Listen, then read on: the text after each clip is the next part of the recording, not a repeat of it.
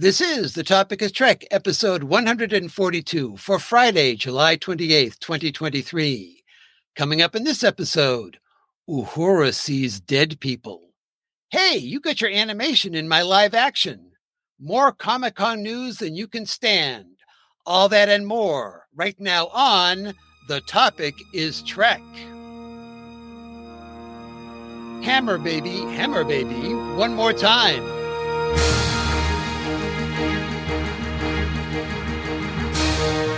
Welcome to The Topic is Trek, the podcast that runs on impulse power.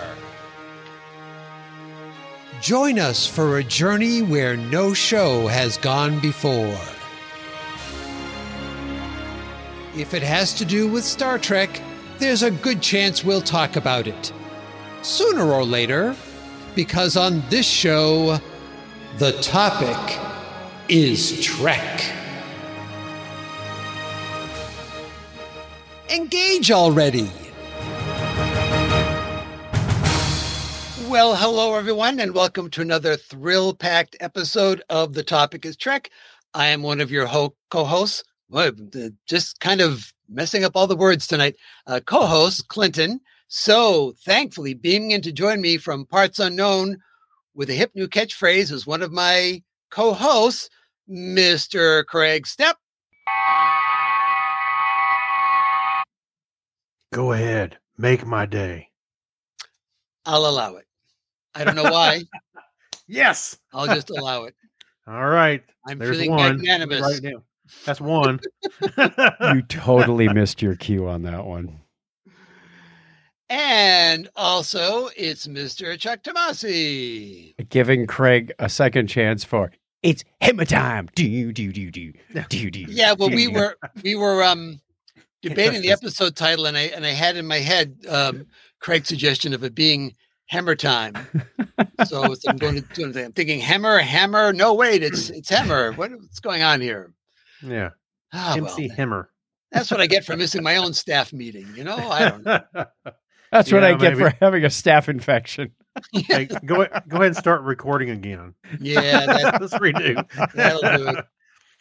It'll be perfect the next time. Yeah. Yes, of course it will. 143. We can't lose. It's the charm, I'm telling you. It's the lucky number. 143 is a charm. It's a multiple of 47. I think that line's been used. The 140 for the third time is the charm. That's right. All right. Well, we have a lot to cover this evening, so we are going to do this. We're going to do the first Strange New Worlds episode. Then we're going to take a break, and we're going to do Subspace Chatter. Of course, that's assuming that Charlie will let us do that. Then we're going to be talking about 2 more episodes of Strange New Worlds because Paramount Plus pulled a fast one on us and gave us extra work this week. We got whiplash on this week. It is crazy. I'm telling you. So let's begin with an appropriate sound effect. Main mission part 1. Let's see. This one sounds good. There we go. Communicators. Okay. Does that mean we're phoning it in? No, it's because it's lost in translation, communications, Uhura, the whole thing. And of course, there will be spoilers throughout. Oh, good. Then we can do this. Spoiler alert. All right. And because you played that, Chuck, you get to do the little intro part about telling us about this episode. Oh, joy. All right. Star Trek Strange New Worlds Season 2, Episode 6. Let's try that again. Lost in Translation is the title of this, written by Onitra Johnson and David Reed, directed by Dan Liu. The short plot synopsis is, Uhura seems to be the only one who can hear a strange sound. When the noise triggers terrifying hallucinations, she enlists an unlikely assistant to help her track down the source. And that unlikely assistant is somebody who seems to be spending much to time on the Enterprise than on the Farragut these days. It was Google Home. He's like telling his captain, I'm gonna be right back. I gotta go to the bathroom. So speaking about James T. Kirk showing up in this episode. That's what I meant. Yeah. And you wonder, well, why was not the captain of the Farragut showing up on the. You 'Cause never see the captain. He had to go see his brother Sam. He was visiting his brother. Oh, I see. It's all about It's visiting. all about the family. Maybe the captain's a delegator. Just he never goes on any, away teams or anything. Just you go, Kirk. I'm glad we got introduced to the Breen on this episode. That's what I thought too. Yeah. So I want to start off by getting. I don't believe you have any brother or siblings. Do you, Craig? He's got one. I got a brother. You got a brother. Okay. Then you two can get the perspective on this because I have a sister. I want to get your perspective on the brotherly love, brotherly rivalry going on in this episode. I have never made eyebrows like that to my brother. Okay, I'm just going to give you that. That whole steering scene was just priceless. Yeah, I don't have a shorthand like that with my brother between, when they were just staring at each other. I could see how that would happen. I could, absolutely. If you and your older brother or your younger brother were in the same career path, but in different trajectories, and one became wildly successful. I mean, I worked with my brother in the electronics industry for 20 years, and there was never any rivalry or anything. We were often on the same project teams. But I can see how this would happen. It wouldn't happen with our family because I would be proud of my younger brother if he excelled past me at doing something. Well, would I have weird feelings about, well, am I doing the right thing? Am I going fast enough for you? He's taking this reckless approach and I'm taking the slow and steady approach. I can see how that would happen. But one of the things that I noticed is that Kirk never really seems to have a lot of respect for what Sam does. Oh yeah, wallowing in your, I think xenobiology. I think a little bit of that. You don't want to, embiggen his head, so to speak. So I think that's part of what he's doing. He's like, I'm not going to give him too many compliments.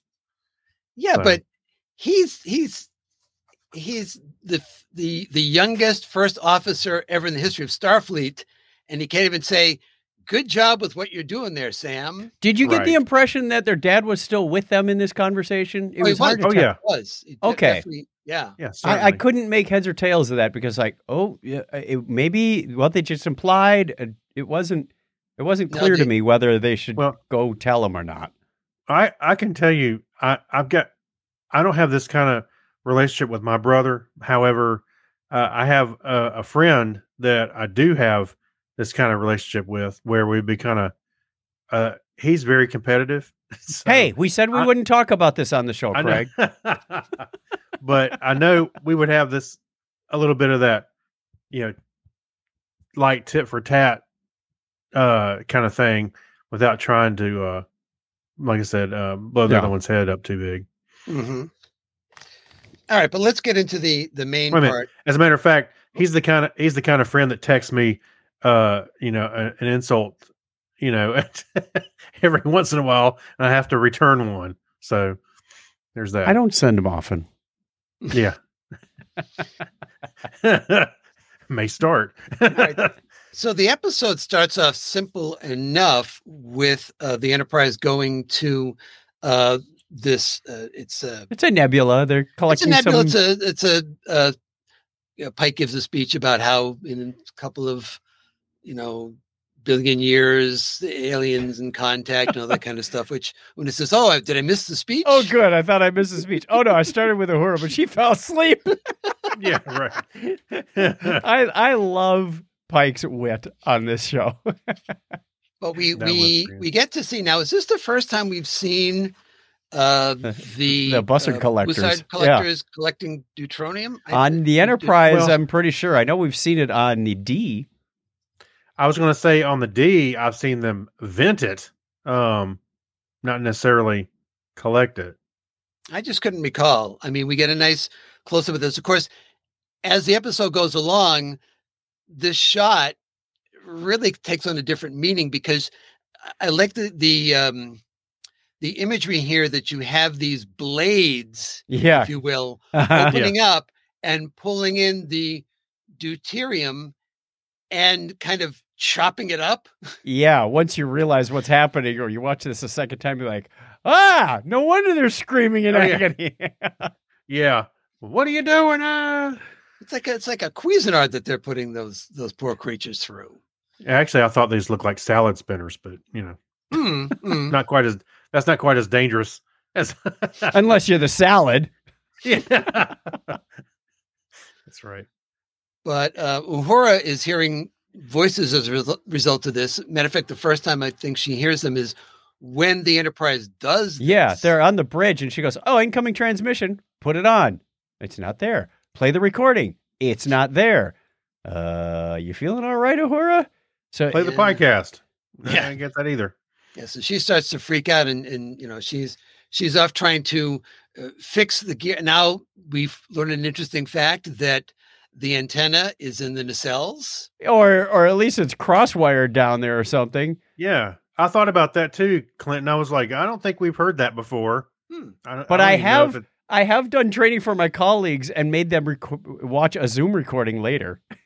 So this was very reminiscent. This was like she's watching the recording. Do. Yes. Mm-hmm. Right. Actually, I thought that was a touching moment because Hemmer was kind of. Oh, he had a sense of humor. Yeah, I won't let you blow up the ship. Just come here and touch it. Not that. Well, you can tell that. I know they were the last time they were together. You saw them kind of warming up to each other. At least Hemmer warming up. Yeah. And then this time you see how far that actually came. You got to see them. Him kind of. He had a sense of humor. He's goofing on her a little bit. Like, don't touch that. No. Kind of thing. And then really nice. The nice part about this, it serves a dual purpose because we find out that later on, she gets the inspiration for what is actually happening by something that Hemmer says. You wouldn't want to overload the receivers. Right. That's right. Yeah. And Pelia walks in on her when she's doing this, and they have an interchange. Like, why don't you talk to me? Why have you never talked to me before? I'm certain I have. Awkward. And then you realize, I love her. He was one of my best students. No, he wasn't. I just said that because he's dead. And then she follows it up with, how come you never talked to me? Well, let's see. You just insulted my friend. I can't imagine why. My dead friend. Yeah, we get, and this is our first inkling of something that hadn't been addressed up to this point, as far as I can tell, is that people are kind of not warming to Pelia, not because of who she is, but what she represents. She represents Hemmer's replacement, and that became obvious when her and Una had their interchange in the shuttle later in the show. This one took a long time for the A line and the B line to come together. You had Pelia and Una cleaning up this overdue project that was off the rails of getting this gas station online. And I'm like, okay, there may be sabotage. Okay. It's like, okay, you got your set of problems. And meanwhile, Uhura's got her problems of hearing voices and seeing dead bodies everywhere. Like, bring these two together. And when they did, I thought it was masterfully done. This was really well written. Yeah. Right. And of course we get a new red shirt in the episode. Poor Chief. Oh, Saul Raphael. No, what was his name? Ramon. Saul Goodman. Ramon. Saul Goodman. Saul Goodman. Yeah. He wasn't there for long. No, actually, he was a troubled soul, wasn't he?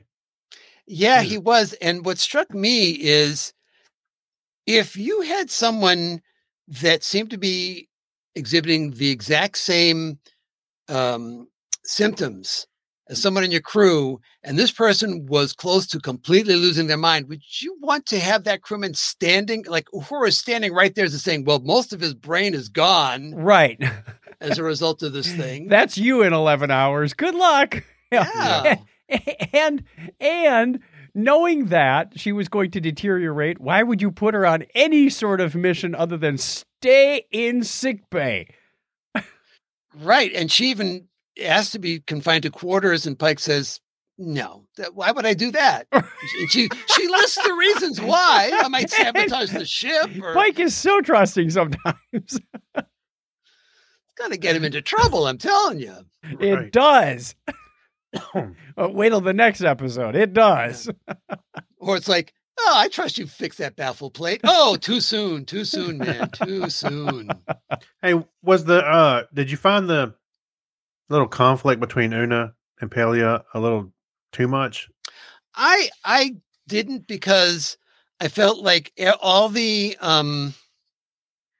things that she was we're saying with the issues, including, Pelia, you're a space hippie, which I got a big that kick was out of. the best. Yeah, that's where I was I've kind of been leaning into called that. a lot of things in my long lifetime, but space hippie is a new one. Right. But it was, to me, it was to demonstrate that she's going to give every excuse possible, but ultimately none of them are the reason she's upset with Pelia. Yep. Mhm. So she says, it's because you disregard rules and you're sloppy and you gave me a C. And Pelia just cuts to it and says, no, it's because you see me and you see that I'm replacing your friend Hemmer, who died. I thought that was great because it shows she's been around so long, she can cut through all the BS and see people for what they really are and understand underlying problems quickly in people. Well, she's been around, like you said, she's been around for so long. She's seen probably every kind of situation that, emotional situation between people. Don't give me this crap about getting a C. I know what's bothering you. It might have come out as what's bothering. Tell me what's really bothering you instead of all this surface stuff. But she was smart enough to go right for it and says, I know what's bothering you. I like that. So speaking of being bothered, these visions that Uhura is having, they seem to be all over the map when we're first seeing them. Of course, we find out that they get strung together. But I thought that theorization of stringing them together was a little too quick and assumptive, if that's a word. Yeah. Assumptive. Now, assuming maybe presumptuous. It took me a while to get the connection between what Uhura is seeing, where she's in a field, yes, and you see smoke, and then they bring her back there later, and she has to explain. My parents and brother were in a shuttle. They crashed, and oh, that must have been what we were seeing before. Yeah, right. And then we see the close up of the shuttle. Now we see across the river. We can see Sydney, like downtown. We see the Opera House right over there, and I said, I don't know if there'd be a park like this huge right that but then I realized, well, Uhura was never there.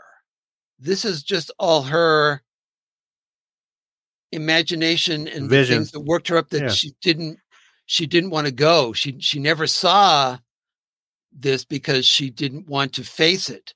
So nothing here is really a representation of exactly what happened. It's her mind's impression of what happened. Right. They really just crashed into the Taronga Zoo, which is across the harbor. Australia wants to kill you, as we often know. It's Taronga Zoo. It's named after Leela from Futurama. Oh, I did not know that. Yeah. It's amazing. And what did you think? It's the only way I can remember the name of that zoo. Yeah. Right. So we didn't get much in the way of really anything on the Spock and Chapel front. We get this scene with them playing 3D chess. It's your move. Is that not the proper response for hurry up? So they're having this discussion about whether or not to notify Starfleet about this, because there are certain rules involved. And Chapel is of the opinion, well, if we report it, that's going to shine a light on it. And we're not even sure if this is going to be something that is actually a thing. So why don't we just wait and see what happens? And that's kind of all we're getting out of this episode with this. It's moved Spock forward. Says he already sent an email to Starfleet HR. And I CC'd everyone on the ship by mistake. CC Enterprise. And then people keep doing the reply all, take me off of this list. It's funny because it happens. Yeah. There are planting the seeds, though, and maybe not necessarily exactly in this episode, but as far as their relationship goes, that it's not going to be around too long. No, and if we're trying to project out into the original series, you should get to that point, right, where they aren't in a relationship, but this would be a case of where Chapels and Spock have split up, but she still has unrequited love for Spock. So you still have that. You can still have that dynamic going on in the original series. Yep. Did you feel like it was appropriate that, and I'm not saying that it wasn't, do you feel it was appropriate that Pike just took Uhura's word for it that you have to destroy the Yes, refinery? that was, how certain are you? I'm very certain. Okay. And then she barks out the orders and all he has to do is nod. You're like, fire! Yeah, do what she said. Yeah, it was a little of a easy plot thing to She's do. still an ensign. Yeah. But she's proven herself. I mean, maybe But in his eyes. are you really going to blow up this multi-million-dollar gas station? That you just got to work. Right. Well, also, you can tell in other situations that we've seen that Pike really does trust the people that he works with. Right. And Yeah. so they're there for Yeah. a reason, So like I said, I'm not saying it was the wrong call. I just, was what you thought of it, because I think it showed that there was a trust of your bridge crew that said, and he does look over at Kirk, and Kirk nods as well. Like you've got a second opinion, if you will. And the second opinion says, I concur with what Uhura is saying. Yeah. That this is definitely the case. And you probably Yeah. could have, I think I almost felt like Sam should have been there as well to be maybe part of that. Kirk's commanding officer. I don't know.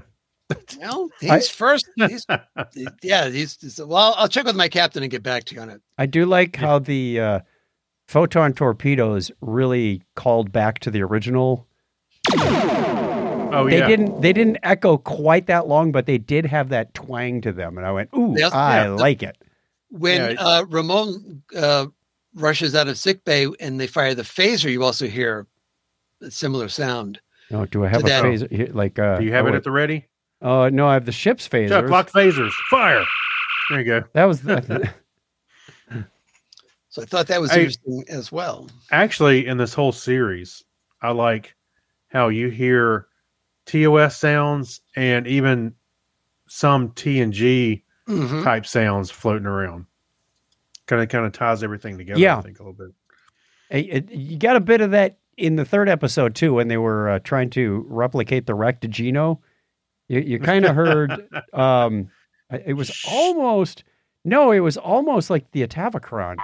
No, not the Atavachron. What was it? Yeah, What was that? Except, And there's the except bell. it ends with a microwave ding. Which is really weird. Your No. coffee's done.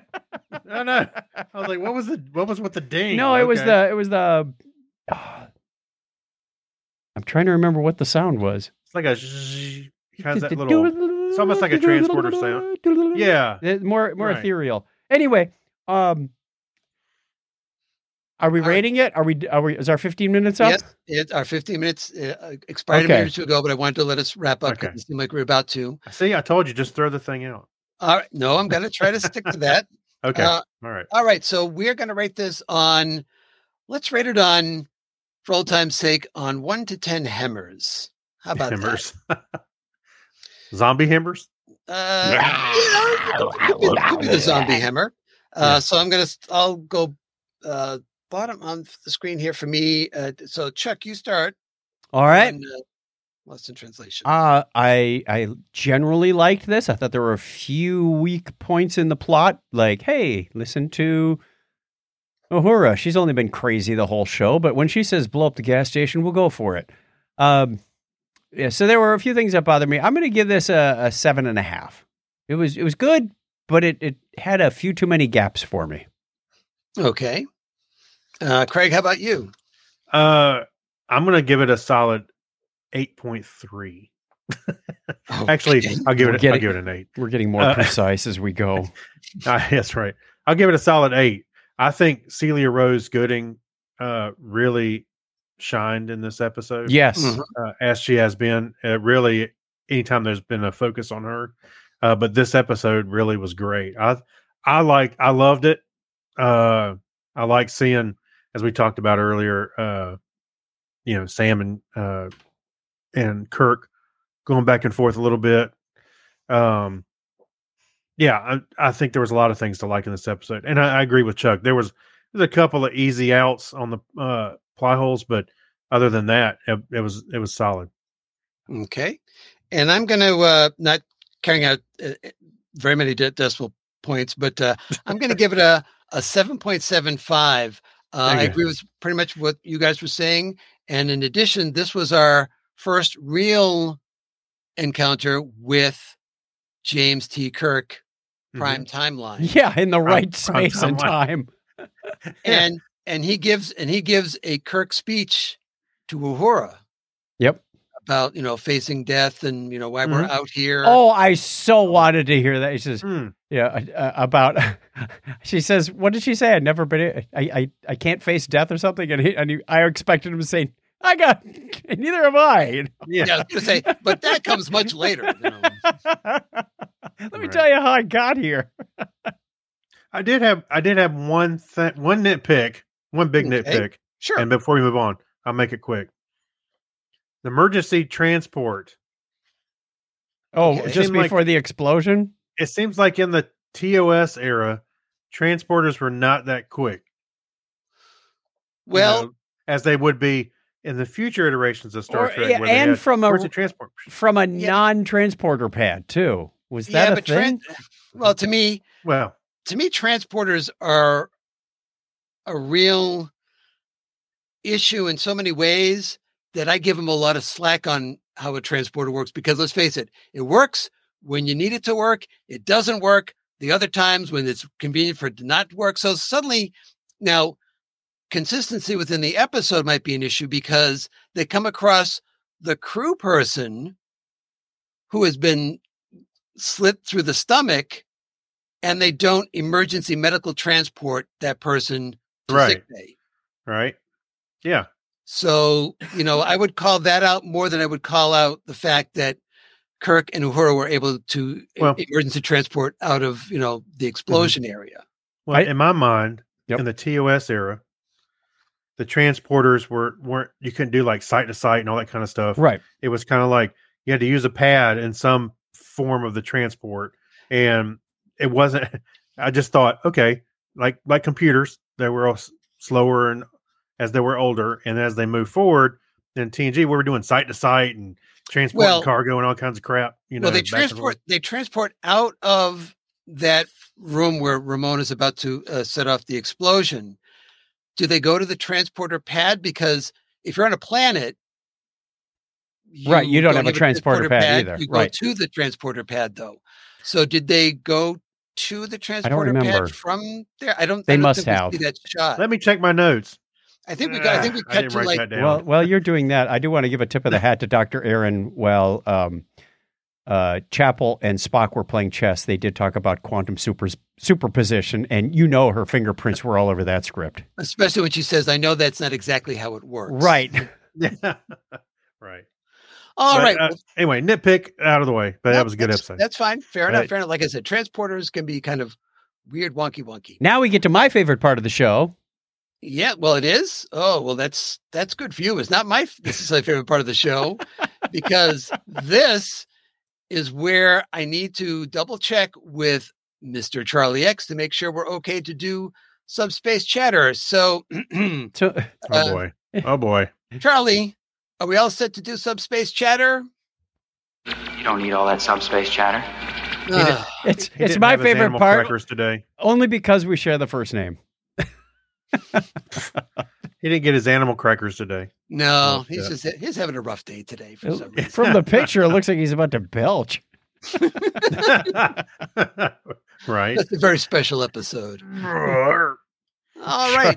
So I'm calling this this edition of Subspace Chatter as close as we can get to recapping everything Trek related that happened at San Diego Comic-Con.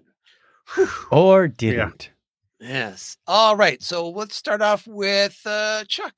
All right. Paramount Plus premiered a new Home of Star Trek video featuring clips from virtually every movie and series on the service. But of course, lacking any Prodigy clips, meaning the streaming service needed to drop, quote, every show, every episode. Got Mhm. to learn to turn that off a little quicker. Yeah. Yeah. They used that line that they had been playing up ever since all the feature films returned to Paramount Plus. So it was a clever video. I don't know if you guys get a chance to I see did it, not. but they do it as a Yeah. intercutting between everything, and you have this conversation and like tiny plot that goes on throughout the entire thing. So it was fun. And they don't normally, I noted this because they don't normally on Paramount Plus also do the movies. Usually Right. you just see clips from the shows, Right. classic. But this was everything except Prodigy. But let's move on from there. Okay. We're going to talk. Too soon. It's too soon. It's too soon. We're going to talk about Lower Decks. How about that instead? It's not too soon for that. We got a poster for season 4 of Lower Decks, which mimics the look of Star Trek IV, The Voyage Home. Yep. And this keeps in line with the other posters, which mimic the first 3 TOS movies. We also got a season 4 trailer, including, and I think you guys hopefully picked up on this, an Ernie Anderson sound-alike doing the narration. Anderson used to do the narration for the TNG episode trailers. Oh, Next right. time on Star Trek. Star Yeah, Trek. Next right. generation. Yes, I did. I was like, wait a minute. Yeah, I don't know. I did not know his name, but I remember thinking, wait a minute, that sounds familiar. You got to listen to Larry Nemechek more. Yeah, Ernie Anderson passed away several years ago, but it was a nice callback on that. Sure. Paramount Plus announced that Lower Decks will premiere its first 2 episodes on September 7th. The next day, which of course is Star Trek Day, September 8th, there will be a special theater screening of Lower Decks.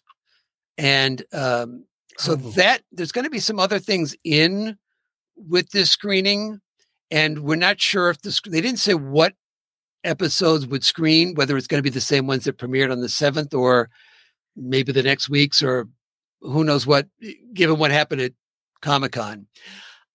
What else happened? Oh, IDW announced a 200-page Lower Decks Choose Your Own Adventure graphic novel entitled Warp Your Own Way, coming in fall of 2024. And they do promise that there is a correct path that does get you to the end, unlike some Choose Your Own Adventures, which kind of all lead to the same place. XO6, partnering with Mondo and Funko, is producing a series of Lower Decks maquette statues. The first 3 figures, measuring around 5 inches tall, will be Mariner, Boimler, and Badgie. Oh, I'm so getting that one. The statues come with interchangeable heads and arms. Yes, even Badgie, as well as accessories. They also set a release date for this fall. Hallmark showed off its Badgie Christmas ornament that will release in October. Now, the ornament actually comes with 2 figures, Helpful Badgie and Evil Badgie. Of course. Yeah. Right. That's pretty good. All right. So 2023 marks the 50th anniversary of Star Trek, the animated series. What? I know. Mhm. Surprise.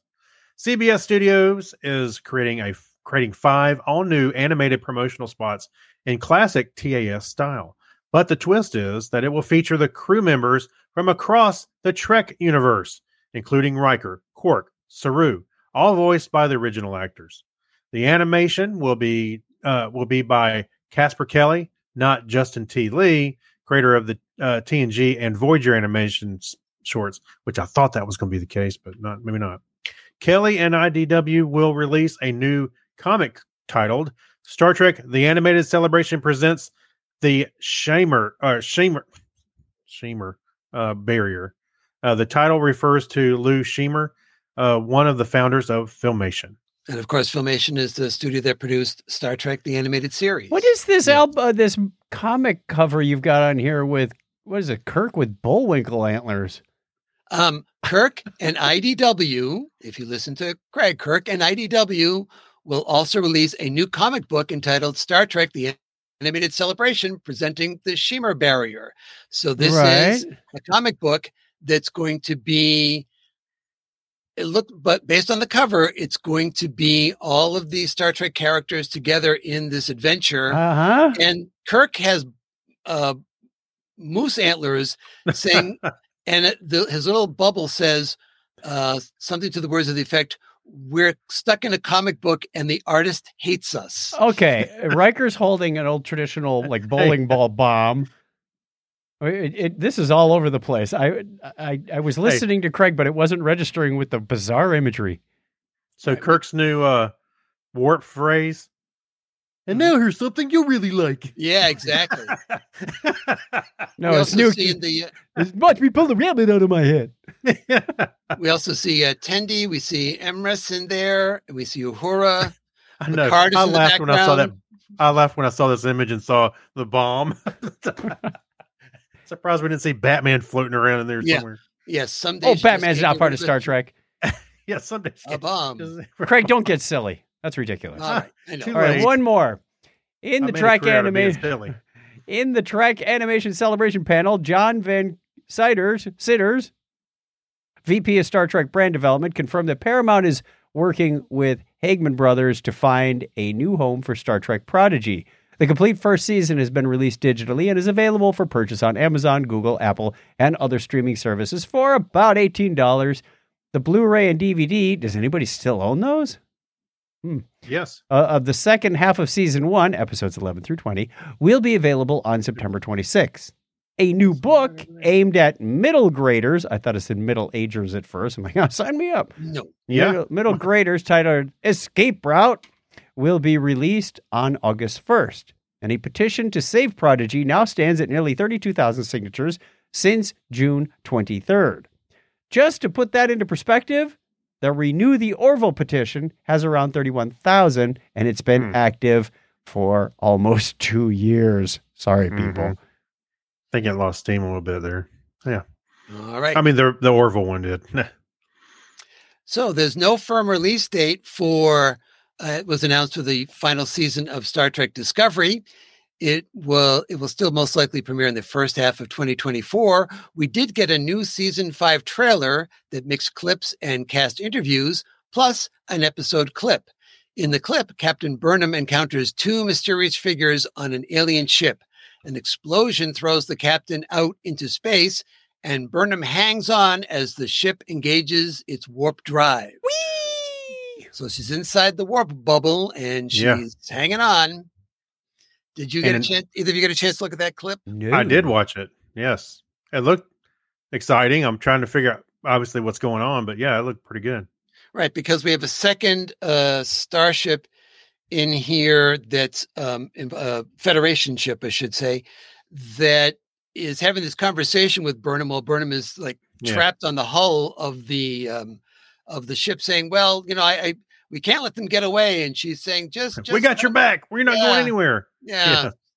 Very weird. Very weird. It's the Cerritos. We don't know how to disable the tractor beam. All right. We'll wait for more information on that. Next up, Craig. All right. SDCC attendees were treated to an advanced screening of episode 7, the Lower Decks crossover, on Saturday, but it wasn't advanced as they believed, as Paramount Plus also released the episode that same day for streaming 5 days ahead of time. The trailer for the episode 9, Subspace Rhapsody, also premiered, revealing that the episode will be the franchise's first musical episode. Ta-da! Rhapsody will feature 10 original songs, all written by Spock. Plus a special version of the main theme. That'll be interesting. Wait, is it going to be? I think it's the acapella version. No, it's the acapella. No, please don't use Gene's words. No, I think it's the thing we hear bits and pieces of the acapella group doing the music. Star Trek. All right. No. Star Trekking. Yeah. Well, okay. That. And the soundtrack. Of course, the soundtrack will be available on digital music streaming platforms afterwards. Mm-hmm. We'll send you our Amazon affiliates link so we can make up a couple pennies. Yeah, that's right. Factory Entertainment showed off 3 Star Trek starship models that range from just pocket change $15,000 to $17,000 US. Drop in the bucket. the Motion Big Picture, bucket. the Motion Picture Enterprise, the TNG Enterprise D, and the Excelsior. Excelsior. Hey, you don't have to say it like Stan Lee. I did. I know. Excelsior! They also displayed the first Contact Type 3 phaser rifle to gauge fan interest. And they all said, don't point that at me! They all said, what's the difference between a phaser rifle and a phaser? It's got a bigger handle? What's the deal with that? Bigger batteries, more power. Ah. All right. And I put them, if there's enough time, I'm going to cover these. So I'm going to cover these real quick. The Section 31 call it streaming movie event, which is what Paramount Plus is calling it, does have some information. There is in Toronto, there are some lists about productions going on, and the code name, which I can't recall offhand, but the code name for Section 31 is starting to pop in. And it looks like if the strikes don't interfere with it, we're looking at October is when that will start shooting. Of 2027. And the other thing that I want to mention really quickly, this is kind of important from a milestone talking about the power of Trek for Paramount Plus more than anything. Parrot Analytics, which we've talked about before, well, they do social media engagement and so forth to judge popularity. Strange New Worlds has been in the top 10 for the past couple of weeks, which is really, a big deal. Plus, Nielsen, which tracks all sorts of things, and it's kind of been late to the streaming game, but they're trying to catch up ground on tracking streaming stuff.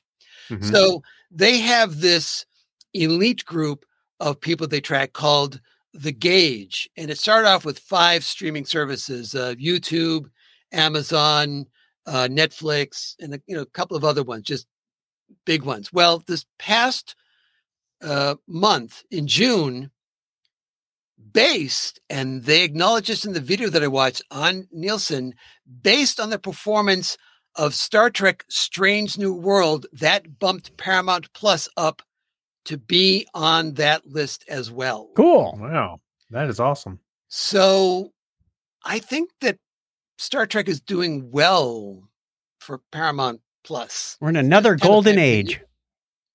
Indeed. Yeah. So, well, I imagine to some degree, probably Picard had something to do with that. I mean, only because it was recent, before Strange New Worlds season 2. And I know some people that actually got Paramount Plus just to see Picard, and then continued on because of Strange New Worlds. Because I said, have you seen that? No, I haven't seen that. I didn't know about it. So they go check it out. And they're like, oh, we're sticking with it for a while. it's nice. We'll stick with it for a bit.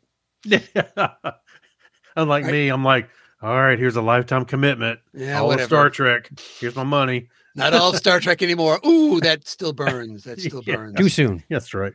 All right. We're going to bypass Vulcan, Alberta, Canada for this time around because it's not Trek related, but I can cover it next episode. We have links to 45 additional stories in the show notes for episode 142. And number 1, we're not going to read them now. Okay. No, we're not going to read them all now. But you can find those over in the show notes for episode 142 over at thetopicstrek.com. All right. And now we get to say goodbye to Charlie. Goodbye, Charlie. I will say Charlie, the graham crackers are in the other room. So go ahead. The last story about Michelle Hurd talking about SAG-AFTRA, I did listen to that. Was on the Pod Directive. No, I'm sorry. It was on Delta Flyers. That was really, it was her and Armin Shimmerman and another woman that I didn't catch her name. It does not inspire me to want to be an actor. They lead a pretty rough life when it comes to finance. To be sure. I was watching a video from one of the people who was I'll call him a semi-recurring guest star on the TV series Community. The person who played Inspector Spacetime. And he was talking about how much money he made doing the episodes of Community. And he was in, I think, a couple of episodes of Gilmore Girls that same season. that Right. same year. And he made, I think, a total of $5,000. And that was his best year.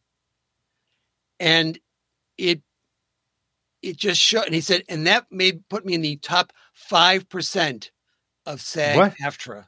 There's 5%. There's 160,000 people in that organization, and about 139,000 of them don't make enough money to qualify for health care. Mm-hmm. It's ridiculous, Craig. Wait a minute. I'm not disputing it. I'm not going to be as stingy forking over money for signatures anymore, because I know that's a source of income for them. Why are you preaching to me? I'm in league with them. I'm just saying that I was surprised that amount of money put him in the 5% part. Yeah, that's what surprised me. Well, there's a lot of actors out there. The bit about waiting tables and so forth, all true. All right, let's get back to our main mission, part 2, with an appropriate sound effect. This one. I thought that was a sound effect. Well, that's somewhat appropriate. Yes, it is. I'm trying to be on par. Because we're talking now about Star Trek Strange New Worlds, Season 2, Episode 7, Those Old Scientists. Here it is, folks. They sprung it on us as a bonus. And Bill Wolkoff, and directed by this, once again, this newcomer, Jonathan Frakes. Hey, director rookie. He's got, something going. Did pretty good for a first timer. All right. So this one is like, it's just this little magical gift that we were given early. And who wants to sound off first on something, because it's just bit after bit after bit. And actually it was an episode that actually had a story. Yeah. Had some heart. It blended well. It was not campy or cheesy. It was well written, yet the humor came through on both sides. And it wasn't afraid to call itself out. You had that one thing where Mariner and Boimler were talking in the shuttle. Yeah. And you notice how quickly, slow everybody talks? Slowly everybody talks. Yeah, and so softly, too.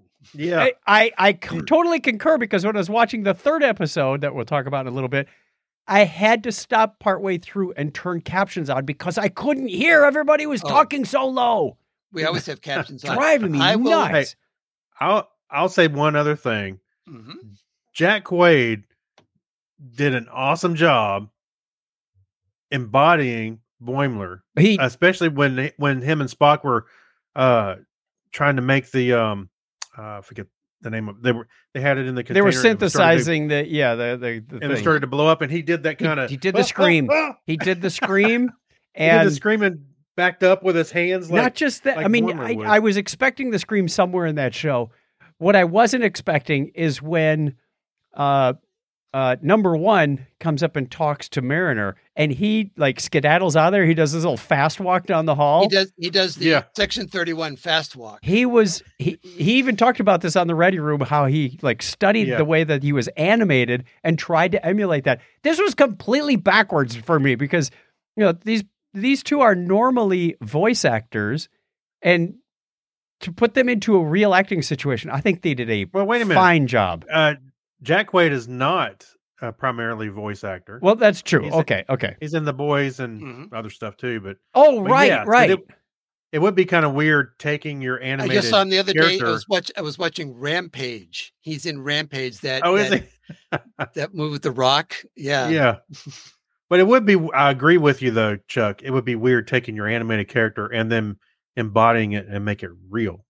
So right. But I think they both did a great job. Well, Tawny Newsom's a fast talker anyway. Mm-hmm. She lives for improv. I swear. She did that on the whole cruise. It was just one thing after another. She brings it to life. Well, one of the things that they talked about in the Ready Room is Jonathan Frakes said that he was invited to the voice work session for this episode where Mike McMahon was directing, the 4 cast members, 5 cast members, to do their stuff.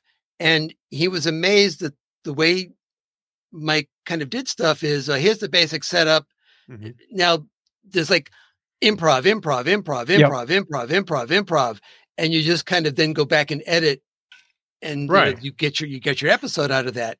So I think that really was good for Jonathan to do, because he then realized that he had to let, Jack and Tawny do the same thing here, to just, little asides going back and forth all the time, including that Riker, which was an improv. Oh line. yeah, that was great when he Oh my raises God. his leg over I the had saddle. to rewind that. I went, did he Yep. just say Riker? Not I'm going to do the Riker, or here's Riker, or the Riker. It's like Riker. Yeah. And I loved how even Spock called him as, do you realize their references are oddly specific? Yeah. Oh, and creepy Spock. The smiling and the laughing. It was creepy. I will tell you, do not watch this show on an airplane. I was trying not to laugh out loud, and I was just holding it in, but my eyes were watering. It was so funny so many times. Yeah, this scene right here, when he busted out laughing, I was like, whoa, where are we going with this? And it kind of freaked me out, because you don't expect a pointy-ear guy to start laughing like that. And then Boimler says to Mbenga, does he do that, or is that new? Oh, that's definitely new. That's new. That's new. Again, Ethan Peck is doing a great job with Spock, because, as seriously as you take him, when he has those kind of subtle emotional moments, or takes it up a notch, it's like he went from one stream to the other. He's doing this so well. He's earned his ears. And he's established himself in the character so much that one of my favorite lines in the entire episode is when Boimler and Mariner are explaining how they can get them back to their own time, and they went to the Fleet Museum. Yeah, and Boimler says, "I didn't pay attention." But Mariner says, "I did." Surprise. And Spock says with a straight face, "It is surprising because she does not normally pay attention." Calling out what the joke is. And then later, this how did when they're talking to the Orion at the portal, and she says something like, "I feel like they're not listening." Yeah. Yeah, that's right. That's right. Hey, by the way, notice something here about Spock's face. Most people, if they were laughing like that, their eyebrows would be kind of up. His are all even because they're normally pointing down. Yeah, he is nailing that Spock character. I'm telling you. The ending where the Strange New Worlds crew was animated because they were drinking the Orion Hurricanes, which I'm sure we will have on the next Star Trek cruise if they can find some Orion Delac. And it tastes funny. And then you get Mbenga's closing line on that. What's in this stuff? Yeah. My arm does not normally do this. She's checking her face out. Yeah. It's like, what? Yeah. Look at my eyes. Look at Spock's arm. Spock's arm is all wavy. Yeah. What our I'm fine with it. We missed a key emotional point on that last episode where Kirk and Spock get introduced, when Uhura introduces Kirk and Spock together. That was a great closing scene. And I went online because I know in my head I've heard the song that's playing. When I went online, everybody thinks it's "Till There Was You," and it's not. No, it's a song. And listener Diana's there. Maybe she picked up on it. I hear the line when you hear the bit from the chorus of "It's almost like being in love." Is the lyric I'm hearing, and I couldn't place. I couldn't place the song either, but it is so familiar. Yet I couldn't nail down any. Yeah, right. So I couldn't. So if anybody out there, but it's not "Till There Was You," which is what I was finding is people saying no. It's definitely.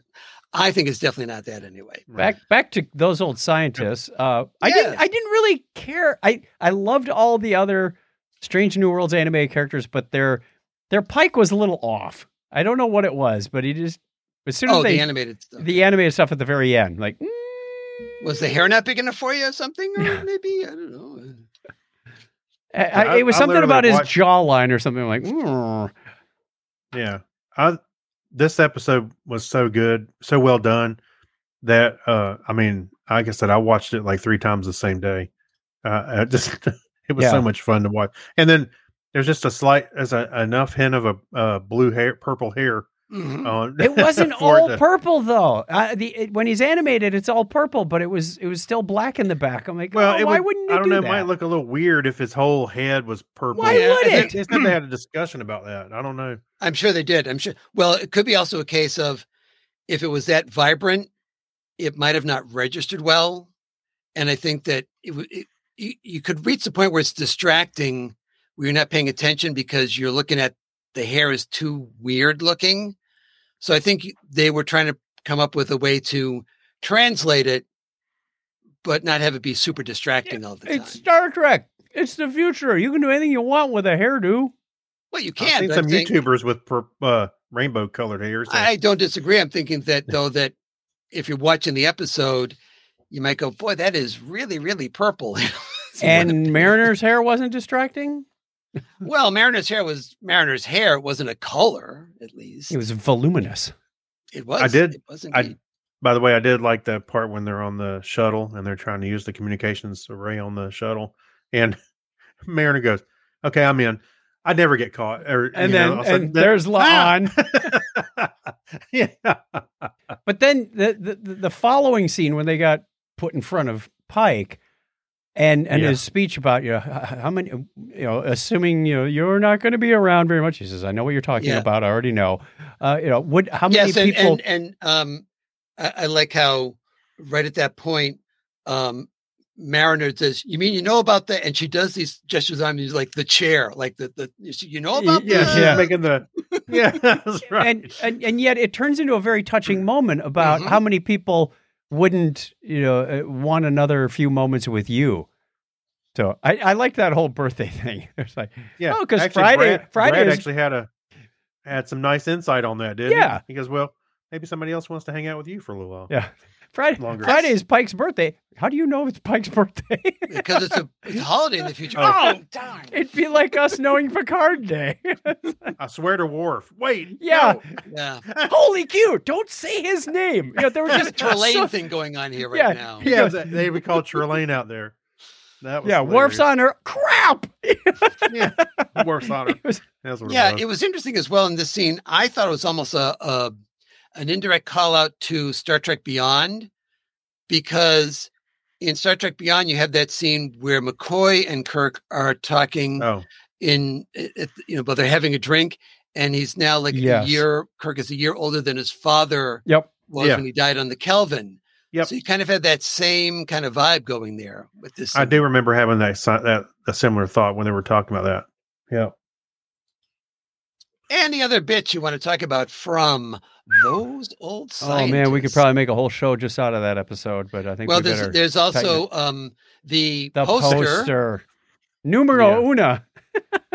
Yeah. So described first as, so it's a A pinup pinup poster. poster. Well, it's pinned up. Are we talking about and the it's a same thing? poster. So I like how she goes, are we talking about the same thing? I think we are. I don't want to know. I don't want to know. But Yeah. it turns out she did want to know, because she is now, as Mariner says, literally the poster girl or woman For for, recruitment. Which, if you Starfleet. think, is a huge leap considering she was just in court Mhm. for being part of Starfleet. Right. But she and she used that phrase, and now it's like the recruitment poster. It's like they put that on a poster, and she was really Yeah. touched. Yeah. Just like And we- Pike was touched. I was like, oh, I don't think Boimler could handle being put in prison by a man he dressed up as for Halloween. Did Oh. you really? Yeah.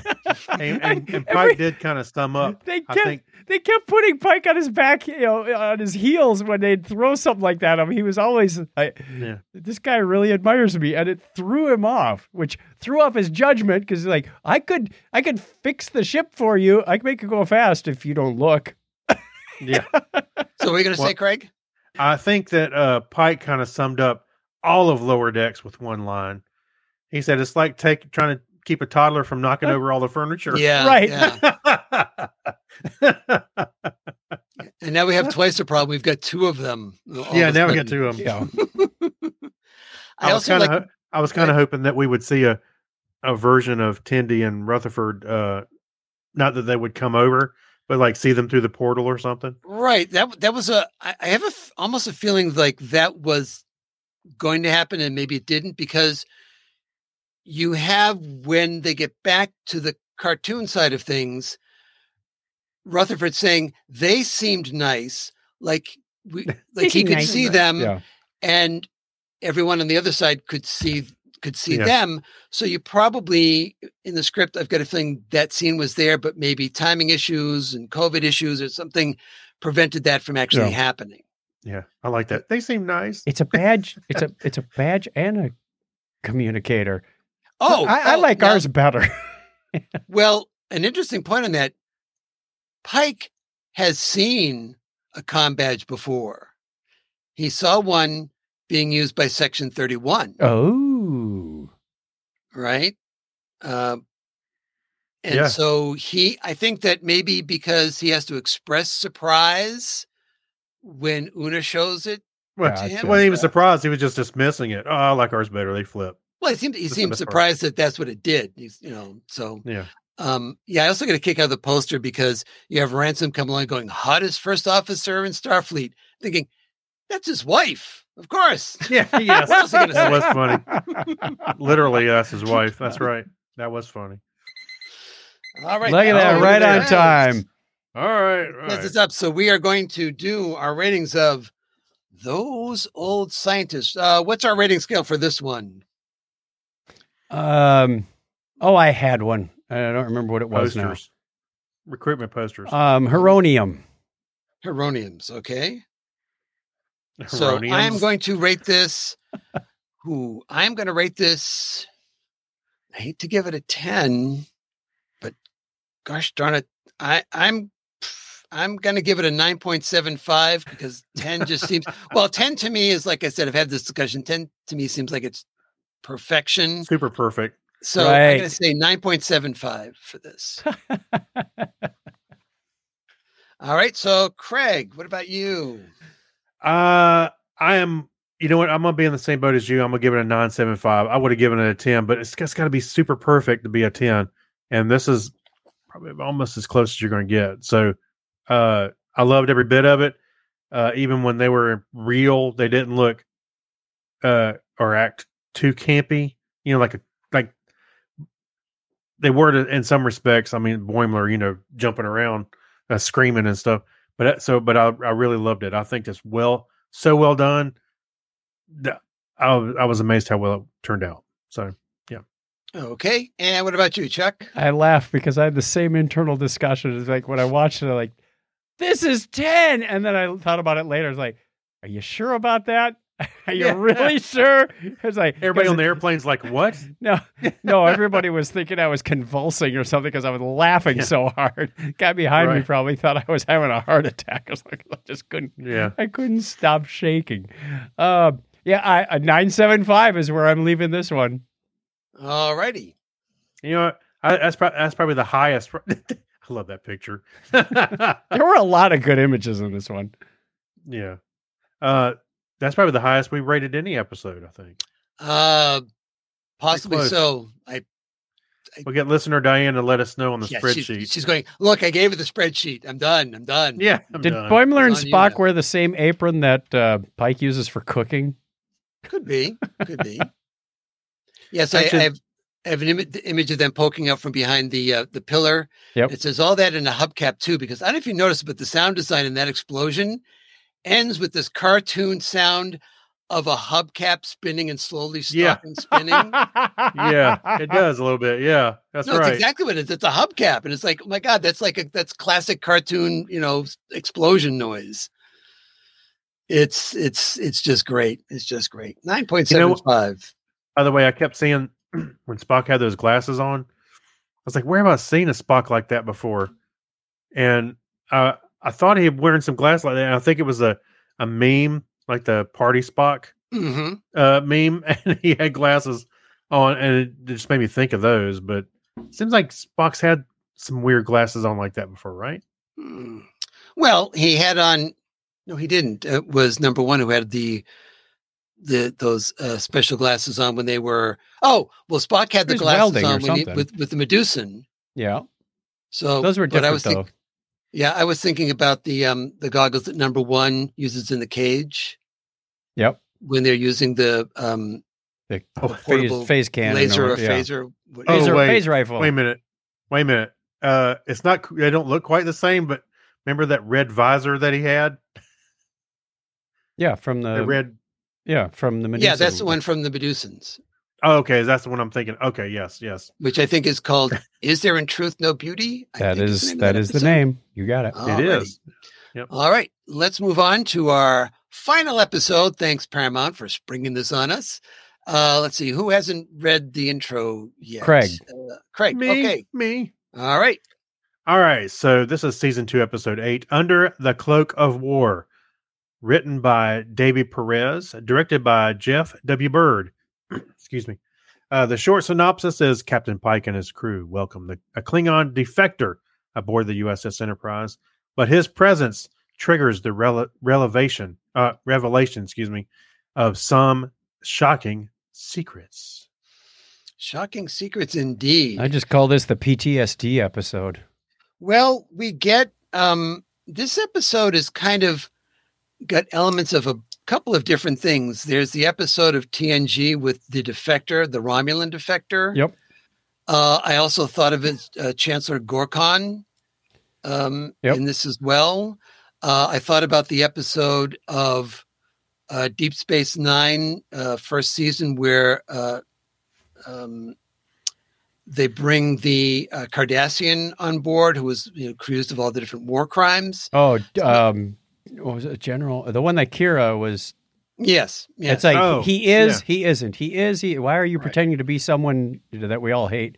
And also the original series episode, Conscious of the King, where Kodos the Executioner is involved. I even had throwbacks to episodes of MASH, the way they were handling the injured incoming. Wow. The transporter pad just wouldn't stop bringing them dead. It was kind of like radar signaling incoming helicopters. But one thing that I think we all agree on is that it was good to see Clint Howard jumped right off the screen at us. I expected him to hand me a glass of Tranya. So this is Clint's 4th appearance on Star Trek, dating all the way back to the first couple of episodes of the original series. The advantage of being 9 years old when you do your part. I know, right? That's right. So yeah, he was playing the chief medical officer on Jagal, which is where Chapel is sent, because we have a flashback to this time period when the ambassador comes on board, and we get a lot of history about Mbenga and Chapel of right, and they've hinted at this before. Yeah, kind of where a lot of Mbenga's emotion comes from about the Klingons, about war. Yep. All these types of things. We also get to see him use a trick in this one that we see him use in season 1, which is keeping a patient alive in the buffer. Oh yeah. Yep. And unfortunately, in this case, for a minute, I thought you were skipping ahead and talking about the stuff he was injecting himself with. Oh, well, that's from season 2, though.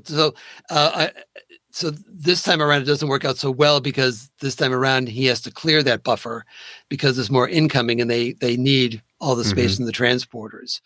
So definitely is a case of this is another thing this could remind you of is the Siege episode of Deep Space Nine, where you just get to see the horrors of war. Because you have all sorts of injuries coming in to the medical facility, and they don't have an organ replicator. So if you come in with an injury, normally it would be not a problem to fix it, but they can't. It would be convenient to have one of those nowadays.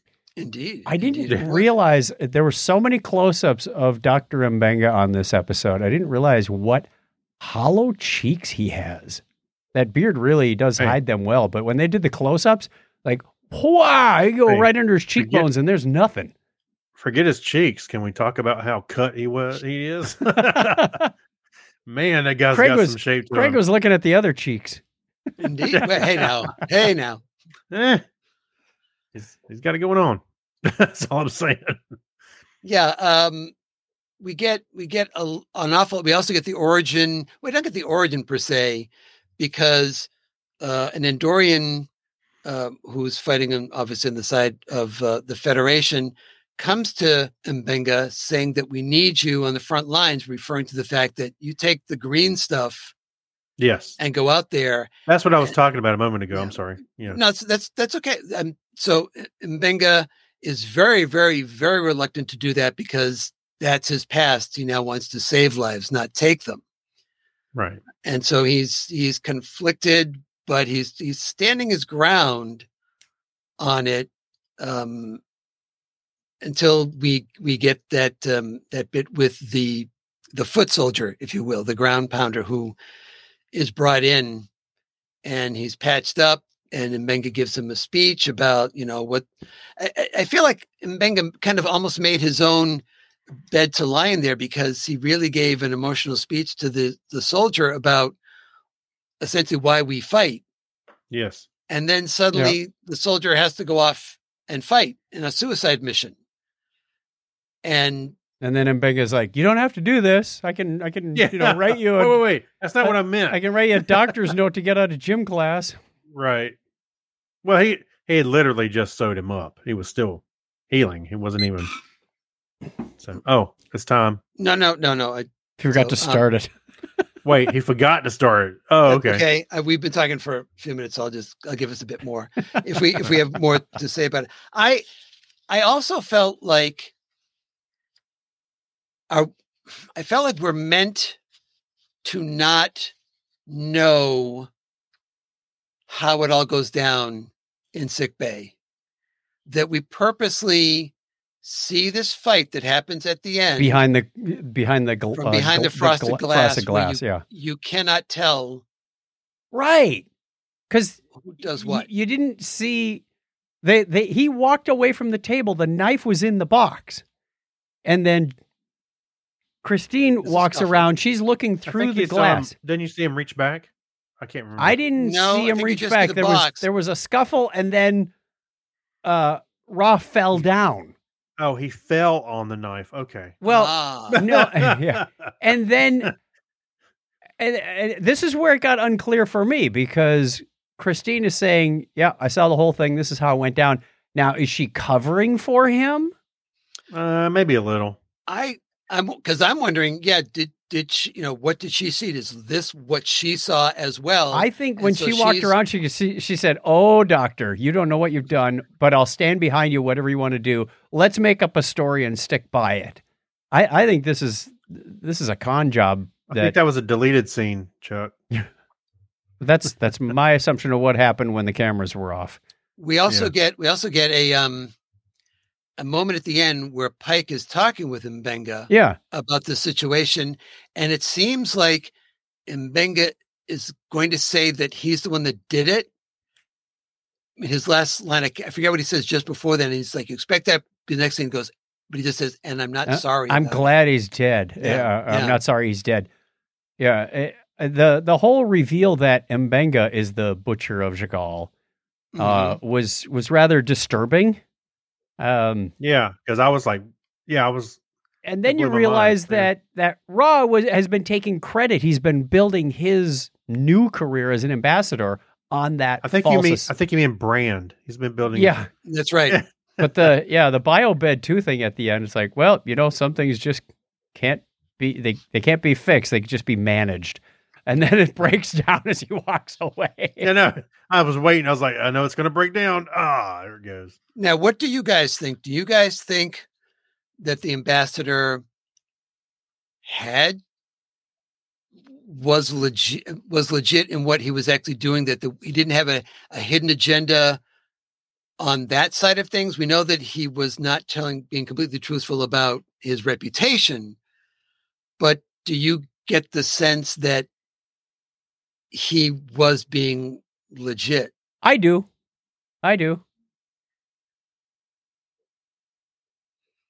Craig. Talking about for. Do you think he was the things that he wanted to do? Did you think the ambassador was doing what Ortegas said? Is he's just doing this long game so he can get in Federation secrets, etc. Federation secrets, or was he being legit in that he had changed, but he didn't mind also tacking on this reputation that he had?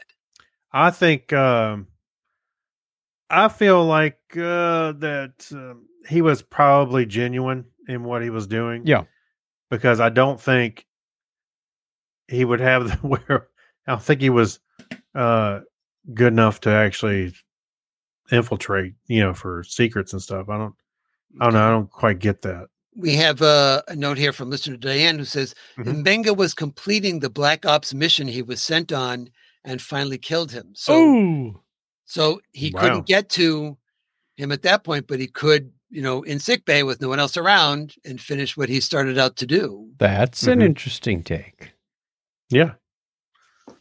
I mean, we know that, well, we believe anyway that Mbenga took it upon himself to do this, and for what his motives were, he had a lot of motives to do this. And, I think this is the case where Pike is just looking the other way. Yeah. In this situation. So it very much of a dark side. And well, even Pike offered to help him out as best he can. Yeah. Not to the extent that Chapel was going to, but yeah, I don't know if I understood why Pike invited them all to the dinner as well, but I felt like, ooh, that's really a big ask. I got an Undiscovered Country feel on that. Oh, dinner, absolutely. Yeah. You got. I was ready for. Well, they started. Ortega started talking Klingon. I was thinking, what is she going to start doing the whole Shakespeare thing?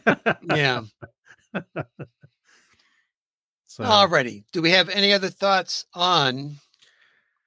Only the pretty heavy stuff. Only that this was a palate cleanser from the comedy show. Oh my gosh, week. The pendulum couldn't have swung any further the other way. Well, you can't put too many lighthearted episodes together. No, absolutely you not. Mix it up. But so this was actually, I think, a perfect drop, for that. Maybe a little heavy, but we've talked about this fact that you've got 10 episodes. They all have different feels to them, and you have to decide how you're going to program those 10 episodes. When you're breaking the stories, because if there's threads that are running through them, you have to decide, okay, we are making the conscious decision that after those old scientists, we would do a crossover with Lower Decks. We're going to have an episode about death. Well, the lots and lots of death and dying and death and death. The threads seem to be in order, but the star dates are out of order. Because when Boimler asked what's the star date, it was like 2000 something. And this one was definitely, I wrote it down, 1875.8. They went backwards, but now granted, there wasn't a laughing Spock in here, so he wasn't broke yet. But I believe that star dates are weird. You have this kind of cover on it that it somehow is also affected by the local gravitation, but because in the original series, some of them were out of order, and they try to say it's a relative time, just to kind of get around that. Typically they should be in order. I know what I'm asking Dr. Aaron this time. Well, I mean, she'd have to be able to justify star dates to begin with. Is probably be an issue and a half to start off with. Can you explain the relationship between star dates and black hole gravitational pull? So this was also a relatively short episode compared to the other ones. I think this one clocks in at 45 minutes or so. Oh, I didn't even pay attention to the time. And the last two episodes were, I believe, over an hour long. Okay. So, I mean, there weren't a lot of subplots going on here. We pretty much were just concentrating on Mbenga, somewhat on Chapel, and the ambassador in here for the most part. So he had really good teeth for a Klingon. Did you notice that? Well, he's making himself presentable. He went to see a guy, and dreadlocks. Yeah. All right, so let's rate this, and we're going to go back the other way now. So we'll start off with Chuck. What are we rating it on? 1 to 10? 1 to 5. 1 to 5? No, 1 to 5. 1 to 10?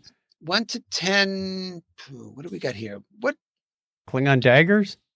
Sure, let's go with that. With bad biobeds? Right. I'm going to give this one an 8. I thought the acting was wonderful. The story was good. It was very weighty in terms of the horrors of war and what it inflicts on people's psyche afterwards. We're still in an early, a very tumultuous relationship with the Klingons. So I thought it was all plausible at this point. The reason I didn't go any higher was because it felt a little slow paced in places. And I don't like the fact that this is the second time we've seen exercise in a room that has pillars in the middle of it. Terrible place for a gym. Danger. It's like they kicked somebody out of their bedroom and said, "We're going to practice jujitsu in here now."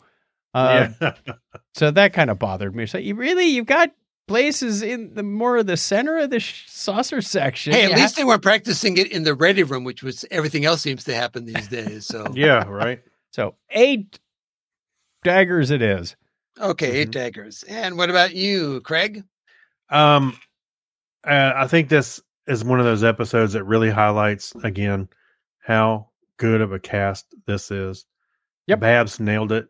I thought I really felt that his character was in pain from all the stuff that they've seen, the war. Not just him, but Christine and Ortegas as well. They were all dealing with. Although I will say that I think Ortegas, to be as upset about things as she was, we didn't see enough of her dealing with her demons. We saw a little bit, but it's just not quite as much. So, but anyway, I'll also give it a solid 8, solid 8. Okay. And we're going to agree again. I'm going to give this a solid 8 as well for all the reasons that you gave. One of the reasons that I thought this episode was interesting is that it's probably not the case, but I feel like this episode gave us more time in the Klingon War than all of Discovery did. Mm-hmm.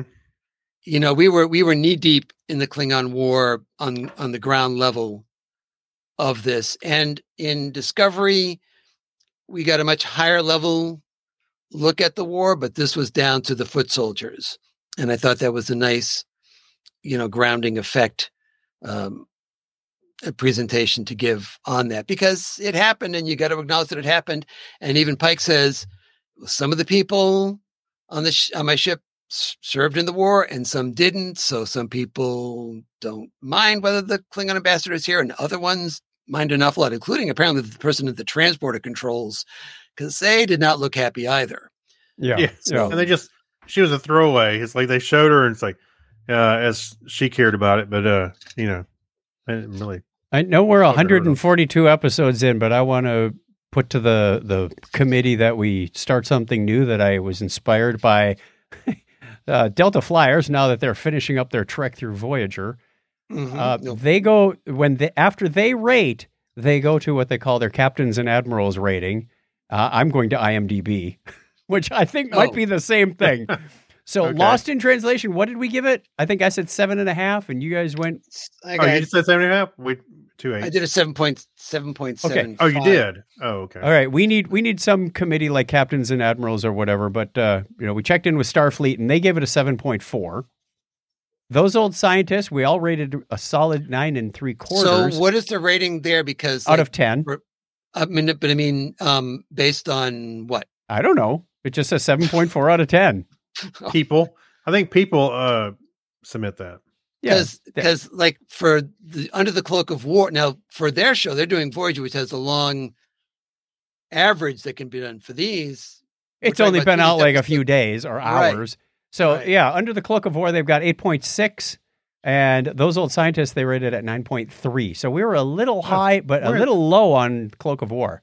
We're sort of in line. Yeah. Yeah, I mean, we're not radically off. We're not going, that was a 3. Yeah, the 3.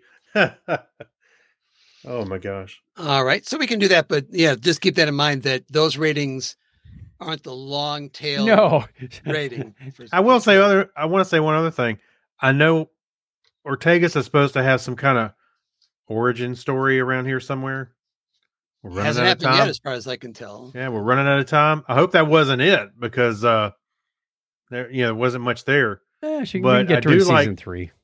But I do like no, they said they were going to have it this season, right? So Yeah. But I think I really like seeing some backstory on Mbinga because he's one of the there's others, but he's one that we don't really know a whole lot about, Right. He was in 2 episodes of the original series, so we really don't know much about the character from his first appearances.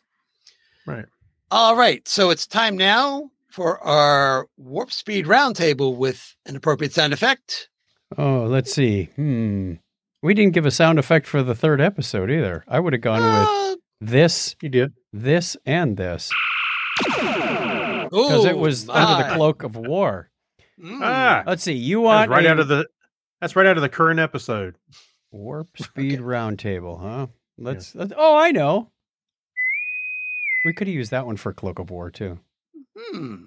Because fascinated we by see the bosun whistle. Yeah. What is this thing that you? It's a weapon. We're shooting you. We're killing you with song. We only know one note. Well, we blow this whistle so it wards off the demons as you appear on the transporter. Which in-universe crew would you like to most meet? So that is our Warp Speed Roundtable question. Is so we're talking not the actors at a convention, but if you were like Boimler, and you could go, where would you want to go? So I'll start off to kind of go in reverse order again. Right. I would like to go, not just because it's animated, but I like to go to meet the animated crew because. Which one? The original? The animated Star Trek, the animated TAS. series. Okay. To see, Eric's and Emrys and kind of meet exactly Eric. So looking for you. I'd like to, spend some time with that crew because we don't really get a lot of time to spend with them. How does this guy sit down? We get 24 episodes or so, and that's it. So 3 legs. How does he sit down? I would find out very carefully. Yes.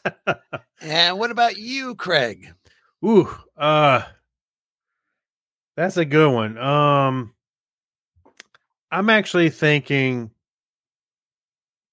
TNG because I think the TNG crew, because they know how to relax and have fun after hours, as well as when they get to work, they get to work. So they seem like they're more well rounded. How about that? Okay, you would have been one of Nagilam's first, Craig.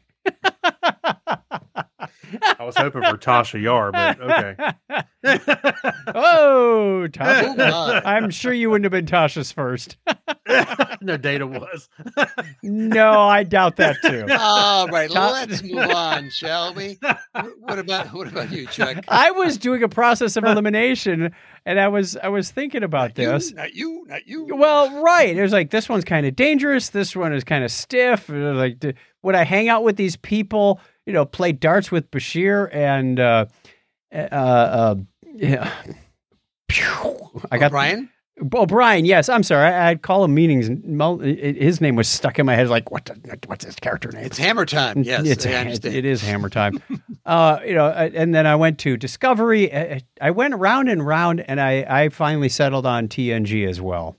It just seemed like I could sit down and hang out with those people when I was off hours easier. I don't know why. Just don't sit in the chair in 10-4 and go, Riker, because it's not going to go over well. Actually, I got a better answer. Okay. I would like to hang out with the crew of Quark's Treasure. That was Quark's ship, which is really Rom, Quark, and Nog. So I see.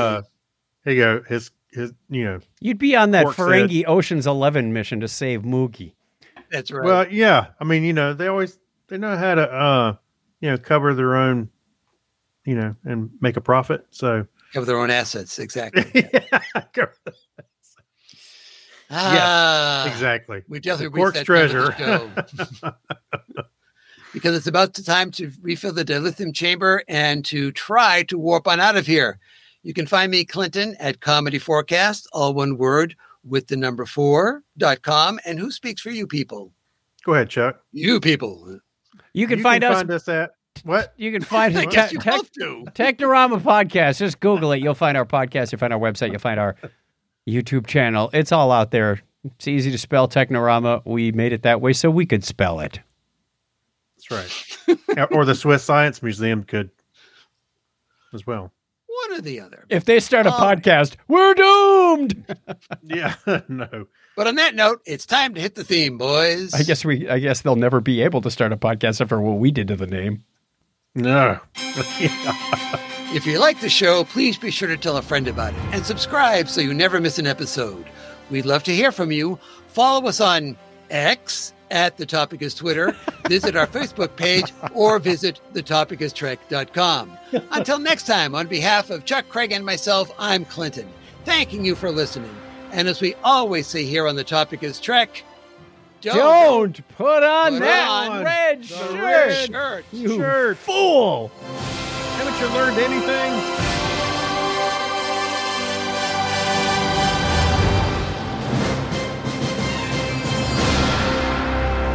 What a bunch of